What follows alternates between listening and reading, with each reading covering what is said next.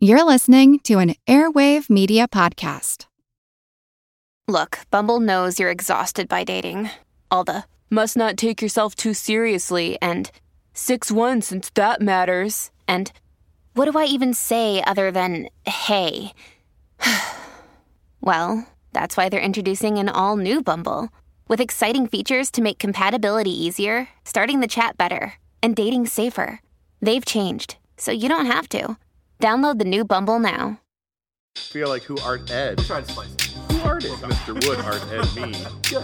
Either way, it's ambiguous. It works on so many levels. I know. That's off to a great start. Welcome to Who Arted, weekly art history for all ages. I'm your host, Kyle Wood, and today we're going to be looking at actually some of the classical roots of sculpture and Western art. Around 450 BCE, as Polykleitos walked the dusty streets of Argos, art and philosophy intertwined. The Greeks of the classical era produced works that artists and scholars still reference today. Polykleitos, however, sought more than just admiration. He pursued perfection. It was an obsession that would echo through the ages.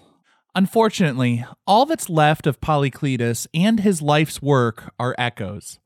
The Roman marble copies of his sculptures remain long after Polykleitos' original bronze works were melted down. Polykleitos was trained by Agelatta, famous for sculpting Greek gods and the Olympians. Agelatta trained several artists, including multiple who would emerge as influential classical sculptors. Polykleitos was the standout among those greats. Determined to refine his craft, Polykleitos made a pilgrimage to the sacred city of Olympia. As he walked through the ruins of the Temple of Zeus, where Phidias had once sculpted the colossal gold and ivory statue of the god, inspiration struck. The human body, Polykleitos believed, could be perfected through precise mathematical proportions, a divine code underlying the harmony of nature. During the classical era, Greek sculptors had sought to recreate the beauty that surrounded them in naturalistic depictions of people, animals, and other subjects they admired. Polykleitos, however, was not interested in simply mimicking forms that appeared beautiful. He sought to understand the nature of beauty itself. Setting up his studio in Argos, Polykleitos immersed himself in the study of the mathematical principles that would become known as his canon.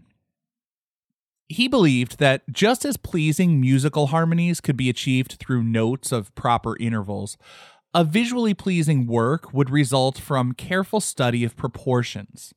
He looked at each part in relation to other parts, as well as parts to the whole.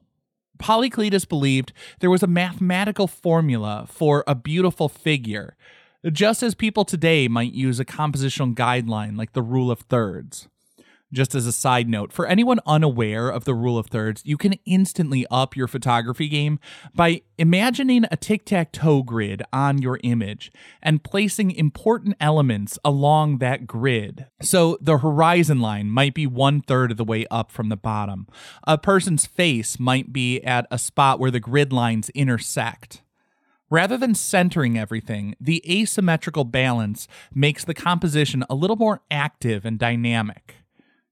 And now, for a smooth segue back to Polykleitos, he used a bit of asymmetry in his compositions as he put figures in the contrapposto stance. Now, contrapposto was one of the key ideas in classical sculpture. Contrapposto means counterpose. The figure will demonstrate oppositions. One leg is engaged and bearing the weight of the figure, while the other one is relaxed. It gives the work a more natural stance, making the figure appear to be mid-stride, and that sense of motion breathes life into the sculpted form.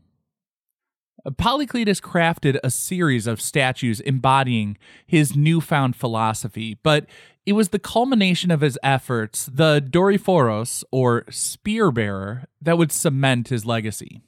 The Doryphoros was not just any old sculpture. Standing in that classic contrapposto stance, the athletic figure held a spear. Polykleitos' knowledge of anatomy was on full display as every rib, every muscle was clearly articulated in this figure that represents youthful strength and grace. Every bit of it adhered to the harmonious proportions dictated by Polykleitos' canon. Now, Polykleitos was known as the sculptor of men. He particularly focused on athletes with idealized proportions. In the 2nd century CE, the writer Galen said, Doryphoros was the perfect example of the Greeks' search for harmony and beauty. Unfortunately, the original is no longer with us, as Polykleitos, like many Greek sculptors of the classical era, worked in bronze, so many of those statues would eventually be melted down to make weapons as wars rolled around. The records we do have today come from descriptions of the works and Roman copies. The Romans loved the Greek statues, and many wealthy Romans would show off their sophistication by commissioning marble copies of classical Greek statues. Fortunately for history, the marbles could not be melted down, so they provide us with a glimpse into that past. The original may have been lost to history, but those finely chiseled marbles have ensured that the canon of Polykleitos would echo throughout the ages, inspiring Western artists for millennia.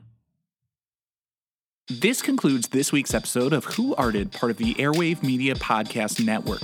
If you found this tolerable, please leave a rating or review on your favorite podcast app. You can find images of the work being discussed this week and every week on social media at Who Arted Podcast on Twitter, Instagram, and TikTok, and of course on the website whoartedpodcast.com. Podcast done.